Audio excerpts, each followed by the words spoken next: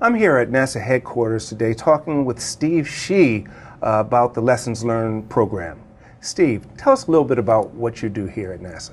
Sure. I'm the Associate Administrator for Diversity and Equal Opportunity here at NASA. And that's a fancy way of basically saying that my job is to help the different people and organizations at NASA work effectively together. I've got three primary responsibilities. The first one is to provide an EEO complaint process so that any employees or applicants for employment at NASA who feel that they've been a victim of discrimination, they have the ability to be able to come file a complaint and to have their grievance heard. My office will then investigate it and adjudicate the matter. The second bucket is diversity and inclusion, and that means that my office ensures that all of the different people and the different organizations at NASA are able to be included and to fully contribute to our missions and to be successful. And then the third primary bucket of my work is an external function, and that's on civil rights compliance. So as a condition of research organizations that receive grants for NASA, they have to comply with certain federal anti-discrimination statutes. And the job of my office is to ensure that those organizations, like colleges and universities that do research, are in fact maintaining their programs and environments in a discrimination-free fashion so that all the researchers that work there can contribute to them and to contribute to NASA. You do a lot of work in your office, but tell us how you're working with the Lessons Learned program. So with each of the primary responsibilities for my organization, EEO, external civil rights compliance, and diversity and inclusion, the focus on those areas is to ensure that the entire universe of talent and organizations are able to fully contribute to NASA's missions and for the benefit of all humanity. When we look at the Lessons Learned program, we see a number of accidents, and it's easy to remember the technical issues, the engineering problems, the technical defects that occurred that contributed to those accidents. But if you examine those accidents, you also see that there were people and culture inclusion issues as well. Specifically, certain individuals with maybe unconventional thinking, unpopular opinions, weren't fully included. We didn't have the benefit of including all of the information, the data, the perspectives, the concerns that they shared. And if we had fully contributed, if we had fully included all of that thinking, that cognitive diversity, then maybe we would have had a different outcome, or at least been able to assure the mission and safety in a better way. When I think about what you're talking about, it brings me to an example of the movie Hidden Figures, where the main character, Katherine Johnson, was kind of reluctant to speak up in the capacity she was working with inside the control room, but she just blurted out, "Guys, you need to look at this." And some people in that environment back then in Apollo were like, you should be, seen, not heard. But in fact, she had a great contribution to make to what they were doing. And that is what you're talking about with having a diversity of opinions in these type of programs, right? Well, that's absolutely right. Certain instances, people may be excluded for various reasons. It may be because of race, maybe because of their gender, maybe for other reasons that are not malicious. A focus on speed, a focus on getting to a certain schedule, a focus on really having an efficient process. Or maybe that there's a feeling that we've already gotten to a point where the right decisions have been made, and so we don't need to really stop to have inclusion of additional data that might slow us down, that may not be helpful. And I think the lesson here is that if we ensure access to all available relevant data, then we have better data to inform better decision making. And if we have better decision making, we can do a better job in terms of managing risk. That's really what this is all about. Now, Bob Cabana talked about hearing different voices across the agency in programs. How does your office facilitate that? Bob has been such an important and great leader here at NASA, including with so many spaceflight missions. And he had roles in involvement in some of the previous flight mishaps. So with Challenger and Columbia, for example, Bob vividly recalls some of the conditions that contributed to those accidents. In addition to the engineering, mechanical issues, we had the people and culture issues I referred to previously. We had conditions where there wasn't inclusion full of people from different sectors, from different parts of the organization, from different parts of the hierarchy.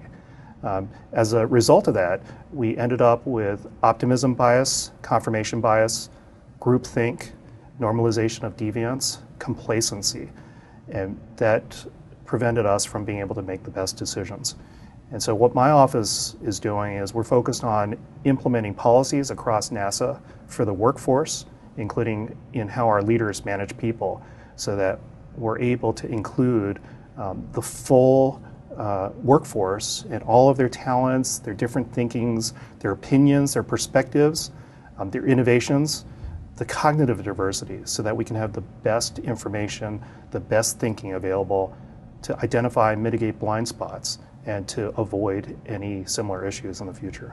There's no bad questions and opinions in NASA as far as your office is concerned. I think the issue sometimes is that we don't have the time, or we don't feel like we have the time to be able to attend to every single question or to attend to every single opinion. And so what we need to do as leaders particularly is we really have to draw the right balance between efficiency and inclusion. And if you hit the sweet spot, you can still deliver missions on time, successfully, but you've done it with the best data and the involvement of the best minds and the best thinking possible. Now you're talking about NASA, but how does that stretch out into NASA's partners in how they conduct business as it pertains to risk management and a diversity of opinions and information? Thank you for that question. So with my external civil rights compliance responsibility, we provide leadership, we provide technical assistance, and we actually do audits of recipients of NASA grants. These are scientific and research organizations, including universities and colleges, that do research for us. And as a condition of receiving those grants, they have to comply with anti-discrimination statutes. My office's responsibility is to help ensure these organizations are complying. So that helps ensure that there's discrimination-free workplaces in those organizations. They're accessing and including the best minds, the best thinking, the best talent to be able to arrive to the best product to help NASA. The other thing here is that NASA is uniquely positioned to actually lead the world because of our mission. We have a peaceful mission to explore, to discover, and to expand knowledge for all humankind. And so because of that role, not only is the work we do inspirational, but if you look at the technological advances that we bring to the world, the way individuals and organizations will follow our leadership because of the inspiration and because of what we're doing. And by the leadership we provide, by how we conduct ourselves and provide that as a model, we have the ability to be able to really have far-reaching impacts. Since your involvement with the Lessons Learned program, can you give an example of two of where you've seen some improvement in hearing different opinions and voices across the agency? That's a great question. So first of all, when we start with the research is just incredibly abundant. It is overflowing, demonstrating that in organizations in multiple sectors, in multiple countries, including private sector, Wall Street, and organizations in other nations, there is a link to diversity and inclusion and equal opportunity to positive business outcomes, to improved performance, to better decision making, even better ethical behavior, better creativity and innovation, in addition to enabling organizations to be a model employer and to be competitive for talent and to be able to retain that top talent. The research is just incredible. I mean, it is so compelling. Here at NASA, one example I'll tell you about is last year I designed and implemented an anti-harassment campaign.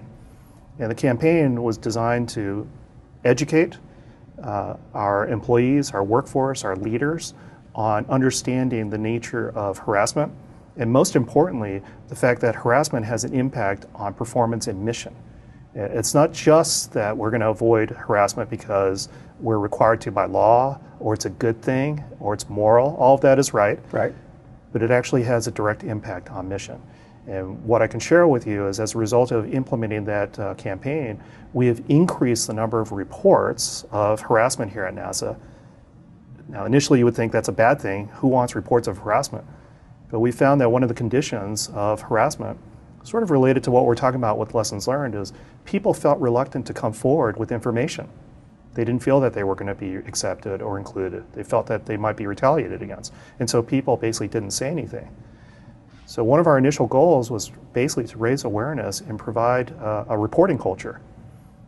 And we were successful in that because the reports really went up from, I think, 30 or 40 the previous year to about almost 80. Okay. But the good thing is, the next step is we showed that we are actually not only able to increase the reporting culture, but to be proactive about preventing and also resolving harassment. Because even though we had so many more reports, our EEO complaint activity stayed pretty constant. And we only had 30 EEO complaints raising harassment for a workforce of 17,000 employees, civil servants, and more contractors. So that's a really small amount. You know, those 30 EEO complaints, exactly 0 alleged sexual harassment. So that's a real success. That is a success, and as you said, issues in the workplace will kind of roll over to work performance, and work performance rolls over into the mission itself. And when you're worried about something down here that you shouldn't have to worry about, it will impact the mission as a whole, and your office is trying to eliminate that. That's exactly right. And we've got big challenges ahead of us here at NASA. And in order to be able to rise up and to address those challenges, we have to be the best that we can be. To be the best that we can be, we have to ensure that our workforce is the best that they can be. And so that means avoiding any type of distractions and any type of impacts to their health and to their safety and to their wellness and performance. With all the major missions that NASA has coming in the future, what does success look like for the Lessons Learned program? Sure, that's a great question. I think with any type of program, the success ultimately is dependent on how it contributes to safety and mission assurance. And so if we're able to launch these missions safely and successfully and on time, and it's because of lessons learned to a certain extent, then I think that's an indication of success. But ultimately, we have this incredible platform to make an even bigger difference beyond NASA. So what I like to talk about is that it's the job of my office to help NASA provide air. That's psychological safety, feeling that people won't be retaliated against, so that they have oxygen to breathe. They don't have to hold their breath. They can really be at their best. And it's also our job to help NASA provide space. And that means room for people to be included and to feel like they belong. Because if they feel that way, they're going to be at their best and they're going to fully contribute. And the great thing is that our mission is, as an agency, is about exploration, discovery, and expansion of knowledge for the benefit of all humankind. And so I like to say at NASA, we make air and space available for everyone.